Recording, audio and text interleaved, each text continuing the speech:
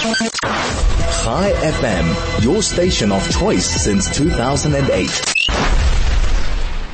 The Claims Conference was established in 1951 to advocate on behalf of Holocaust survivors with the German government seeking justice for Jewish victims of Nazi persecution. It recently held its annual board meeting in New York. Mary Kluk, National Vice President of the Jewish Board of Deputies, Director of the Durban Holocaust and Genocide Center, and an executive member of the World Jewish Congress, attended the conference and is my guest to tell me more about the important work. Mary, welcome, and thank you so much for joining me. Thank you, Cherise, for having me. Lovely to be here. Mary, the organization is really old now and it's been consistent in its work. Do you feel that its work is more important now than it ever was? I think, we're at a transition stage in terms of the Claims Conference. The work is, as Greg Schneider, who's the CEO, kept saying in his report that was so poignant. And I'll tell you a little bit about the individuals who are just extraordinary and engaged in this day to day. But what part of his report was intercepted all the time with the sentence, "We're not done."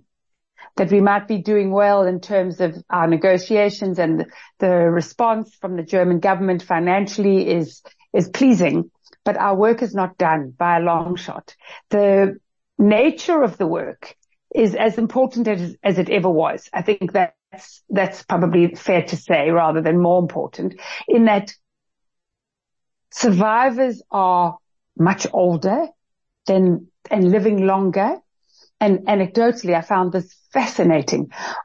Of the universe of Holocaust survivors that the Claims Conference are in contact with and support in one way or another, which is close to 200,000, there are 800 people over 100 years old. So you can imagine the needs of those people. Whilst they are fewer in number, the survivors are fewer in number, the expenses and the costs of their care, because a lot of it is home care, etc., and their medical care is significant. So that's part of the conversation with the German government, and it's a long, arduous, and a lot of preparation goes into these negotiations. Fortunate preparation, the statistics and interviews and opportunities for the finance minister and people in senior members of the German government to meet with Holocaust survivors in their home and visit Warsaw and to visit Israel, etc. But the fact is that people are needing financial support for much longer because of their longevity, and the frailty of many of their condition requires it, and it's very expensive. So the work is not more important than it's ever been. It's as important, I would say. How many survivors are they looking after, Mary?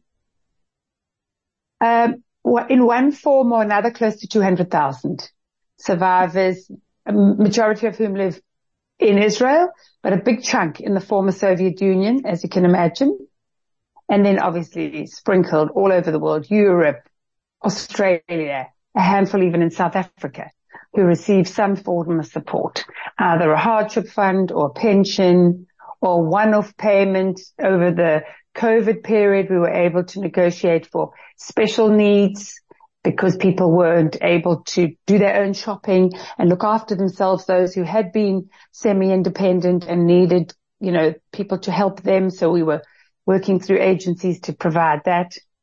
It's an extraordinary organization, and I feel so humbled and proud to be part of it.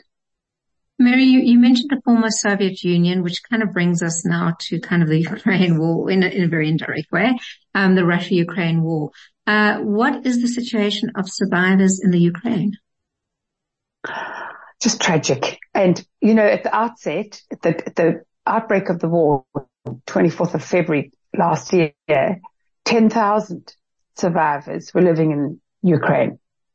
And, big part of the report back at this board meeting last week was on the work that's been done on the ground with Claims Conference staff, but a significant partnership with the Joint in America. And the Joint were the people who we were able to help them with funding and people and resources, etc. But the Joint were an extraordinary partner.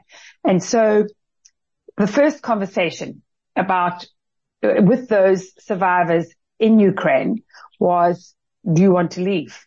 As you can imagine, war is now raging above, and in the main, and in the huge percentage I've been chased out of my house before, I've been chased away from my home before, I'm not doing it again, I'm not leaving. So majority of survivors were adamant they didn't want to leave, which puts a pressure of one kind, in that in order to sustain care for them, a lot of their carers who were working with the agencies had chosen to leave. So now you're in a situation with survivors who want to stay, and yet the people who are taking the best care of them are not. So it's about sourcing other care and filling in the gaps and providing literally food parcels and medical assistance and human contact, and teaching them to use smartphones and electronic devices that they hadn't been required to do prior, because they had been receiving visitors 2, 3, 4 times a week from their social worker. Now they were going to have to do that electronically. So there was a huge shift to the type of care. And then there was this other angle of those who decided they would like to leave. So now, where to?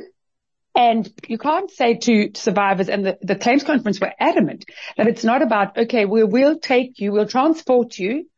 And in many cases it was by ambulance, so that they received the medical care that they needed on this arduous journey to the border, and deliver you to the border and say, okay, well, here you are, cheers. It was an enormous amount of negotiation, discussion with the countries, majority Germany, where we were able to, the claims conference were able to arrange that those survivors who wanted to could come to Germany, and the care that they would receive when they got there, once they arrived in the destination that was going to take them through Poland into Germany or to Israel. Those were the two options, where both governments would receive them and provide them, and we would be secure in the knowledge that they would be as well looked after as possible once they left. And sustained care that would go, there would be a commitment to their sustained care for forever. And so you can imagine what that involved. Literally airlifting people once they've crossed the border to Israel in frail condition, in the knowledge that they would be looked after, and in some cases they went to Germany. It wasn't masses of people, but those who chose to were supported by this incredible partnership of the Joint and the Claims Conference. It is so reassuring to know that support is available. Mary, we don't have much time, unfortunately, but the relationship between Germany over the years, in terms of its willingness to help and do what is needed, has it gotten easier or more difficult? So I think what I don't think most people understand is that the negotiation with the German government is something that occurs afresh every year. So there, in 1951, when the negotiations began, and the idea, there's a complexity around the relationship and the reparations. In that initially, many people were uncomfortable with the idea that there can never be justice, and you can't throw money at this, and you can never replace all of those things. We understand. This was just a tiny way of providing some measure of support for people who had endured such unbearable hardship and heartache. So the idea is every year, and you can imagine that with changing governments in Germany, and that's been a recent phenomenon, there's a whole new relationship that has to be created with those members of the negotiating team of the Claims Conference, of whom Stu Eisenstadt is the leader, and he's been extraordinary. He's a man of significant influence in American politics, and been an advisor to presidents, etc. And his commitment, and he gave an unbelievably comprehensive report about the build-up to these negotiations with the new German finance minister, etc. So the interesting thing that I want wanted to make before we close is the commitment to the survivors it was reinforced this year and was made absolutely abundantly clear by those on the negotiating team in Germany that the commitment is as strong as it's ever been. But there's also an increase in the financial allocation and commitment to Holocaust education, which is obviously something that's also very close to my heart. And the idea that when there are no longer survivors, given that many of them are living to 100, please God, it will take a while. But when there are no survivors, those who have met a witness need to become the witness. And how do we support that, but other than through education? And so a big part of the work of the Claims Conference is obviously now looking to the future, a world without survivors, but never without Holocaust education. You know, it's fascinating to realize and understand, and I think most of us don't know, the incredible work that goes on behind the scenes, the connections, the interactions, the networks between the governments, and the incredible work, Mary. So thank you so much for showing it to me. When you are in Joburg, I would like to invite you to come into the studio and we can chat some more about these really important issues and also talk a little bit more about Holocaust education. I'd love to. Thank you, Cherise. Thank you very much. That was Mary Kluk, who is our National Vice President, the Director of the Durban Holocaust and Genocide Center, as well as an executive member of the World Jewish Congress, and she has just come back from a claims conference that was held in New York.